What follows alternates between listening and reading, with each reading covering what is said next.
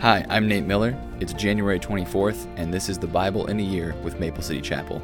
The readings for today are Genesis 48, Genesis 49, Matthew 15, 29 through 39, Matthew 16, 1 through 12, Psalms 20, 1 through 9, and Proverbs 4, 20 through 27. Genesis 48. One day, not long after this, word came to Joseph, "Your father is failing rapidly." So Joseph went to visit his father, and he took with him his two sons, Manasseh and Ephraim. When Joseph arrived, Jacob was told, "Your son Joseph has come to see you." So Jacob gathered his strength and sat up in his bed. Jacob said to Joseph, "God Almighty appeared to me at Luz in the land of Canaan and blessed me. He said to me, 'I will make you fruitful, and I will multiply your descendants. I will make you a multitude of nations, and I will give you this land of Canaan to your descendants, after you as an everlasting possession.' Now I am claiming as my own sons these two boys of yours, Ephraim and Manasseh, who were born here in the land of Egypt before I arrived. They will be my sons, just as Reuben and Simeon are. But any children born to you in the future will be your own, and they will inherit land within the territories of their brothers Ephraim and Manasseh. Long ago, as I was returning from Padan Aram, Rachel died in the land of Canaan. We were still on the way, some distance from Ephrath, that is Bethlehem. So with great sorrow, I buried her there beside the road to Ephrath." Then Jacob looked over at the two boys. "Are these your sons?" he asked. "Yes," Joseph told him. "These are the sons God has given me here in Egypt." And Jacob said, "Bring them closer to me, so I can bless them." Jacob was half blind because of his age and could hardly see.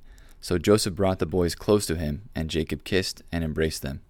Then Jacob said to Joseph, "I never thought I would see your face again, but now God has let me see your children too." Joseph moved the boys, who were at their grandfather's knees, and he bowed with his face to the ground. Then he positioned the boys in front of Jacob. With his right hand he directed Ephraim towards Jacob's left hand, and with his left hand he put Manasseh at Jacob's right hand. But Jacob crossed his arms as he reached out to lay his hands on the boys' heads. He put his right hand on the head of Ephraim, though he was the younger boy, and his left hand on the head of Manasseh, though he was the firstborn. Then he blessed Joseph and said, "May the God before whom my grandfather Abraham and my father Isaac walked, the God who had been my shepherd all of my life to this very day, the angel who has redeemed me from all harm, may he bless these boys. May they preserve my name and the names of Abraham and Isaac, and may their descendants multiply greatly throughout the earth." But Joseph was upset when he saw that his father placed his right hand on Ephraim's head. So Joseph lifted it to move it from Ephraim's head to Manasseh's head. "No, my father," he said, "this one is the firstborn. Put your right hand on his head." But his father refused. "I know, my son, I know," he replied. "Manasseh will also become a great people, but his younger brother will become even greater, and his descendants will become a multitude of nations." So Jacob blessed the boys that day with his blessing. "The people of Israel will use your names when they give a blessing. They will say, 'May God make you as prosperous as Ephraim and Manasseh.'" In this way, Jacob put Ephraim ahead of Manasseh. Then Jacob said to Joseph, "Look, I'm about to die, but God will be with you and will take you back to Canaan, the land of your ancestors. And beyond what I have given your brothers, I am giving you an extra portion of the land that I took from the Amorites with my sword and bow." Genesis 49. Then Jacob called together all his sons and said, "Gather around me, and I will tell you what will happen to each of you in the days to come. Come and listen, you sons of Jacob. Listen to Israel, your father. Reuben, you are my firstborn, my strength, the child of my vigorous youth. You are first in rank and first in power, but you are as unruly as a flood, and you will be first no longer. For you went to bed with my wife, you defiled my marriage couch. Simeon and Levi are two of a kind. Their weapons are instruments of violence. May I never join in their meetings. May I never be a party to their plans. For in their anger they murdered men, and they crippled oxen just for sport. A curse on their anger, for it is fierce. A curse on their wrath, for it is cruel. I will scatter them among the descendants of Jacob. I will disperse them throughout Israel. Judah, your brothers will praise you. You will grasp your enemies by the neck. All your relatives will bow before you. Judah, my son, is a young lion that has finished eating its prey. Like a lion he crouches and lies down, like a lioness who dares to rouse him. The scepter will not depart from Judah, nor the ruler's staff from his descendants, until the coming of the one whom it belongs, the one whom all nations will honor. He ties his foal to a grapevine, the colt of his donkey to a choice vine. He washes his clothes in wine, his robes in the blood of grapes. His eyes are darker than wine, and his teeth are whiter than milk. Zebulun will settle by the seashore and will be a harbor for ships. His borders will extend to Sidon. Issachar was a sturdy donkey resting between two saddle packs. When he sees how good the countryside is and how pleasant the land, he will bend his shoulder to the load and submit himself to hard labor. Dan will govern his people like any other tribe in Israel. Dan will be a snake beside the road, a poisonous viper along the path that bites the horse's hooves so its rider is thrown off. I trust in you for salvation, O Lord. Gad will be attacked by marauding bands, but he will attack them when they retreat. Asher will dine on rich foods and produce food fit for kings. Naphtali is a doe set free that bears beautiful fawns. Joseph is the foal of a wild donkey, and the foal of a wild donkey at a spring, one of the wild donkeys on the ridge. Archers attacked him savagely, they shot at him and harassed him, but his bow remained taut, and his arms were strengthened by the hands of the mighty one of Jacob, by the shepherd, the rock of Israel. May the God of your father help you, may the Almighty bless you, and the blessings of the heavens above, and the blessings of watery depths below, and blessings of breasts and womb. May fatherly blessings on you surpass the blessings of my ancestors, reaching to the heights of eternal hills.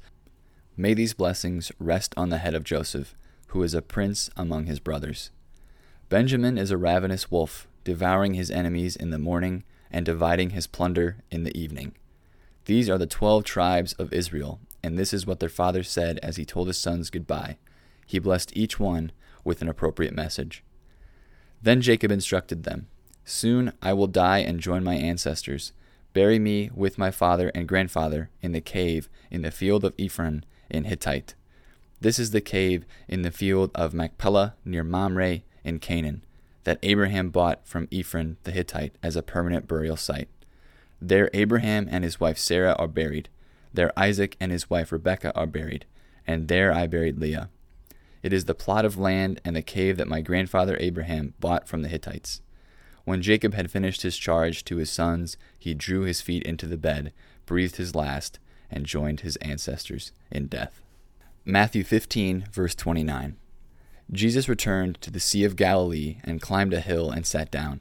A vast crowd brought him to the people who were lame, blind, crippled, and those who couldn't speak, and many others. They laid them before Jesus, and he healed them all. The crowd was amazed. Those who hadn't been able to speak were talking, the crippled were made well, the lame were walking, and the blind could see again, and they praised the God of Israel. Then Jesus called his disciples and told them, "I feel sorry for these people. They have been here with me for 3 days, and they have nothing left to eat. I don't want to send them away hungry, or they will faint along the way." The disciples replied, "Where would we get enough food here in the wilderness for such a huge crowd?" Jesus asked, "How much bread do you have?" They replied, 7 loaves and a few small fish. So Jesus told all the people to sit down on the ground. Then he took the 7 loaves and the fish, thanked God for them, and broke them into pieces. He gave them to the disciples, who distributed the food to the crowd. They all ate as much as they wanted. Afterward, the disciples picked up 7 large baskets of leftover food. There were 4,000 men who were fed that day, in addition to all the women and children. Then Jesus sent the people home, and he got into a boat and crossed over the region of Magadan. Matthew 16.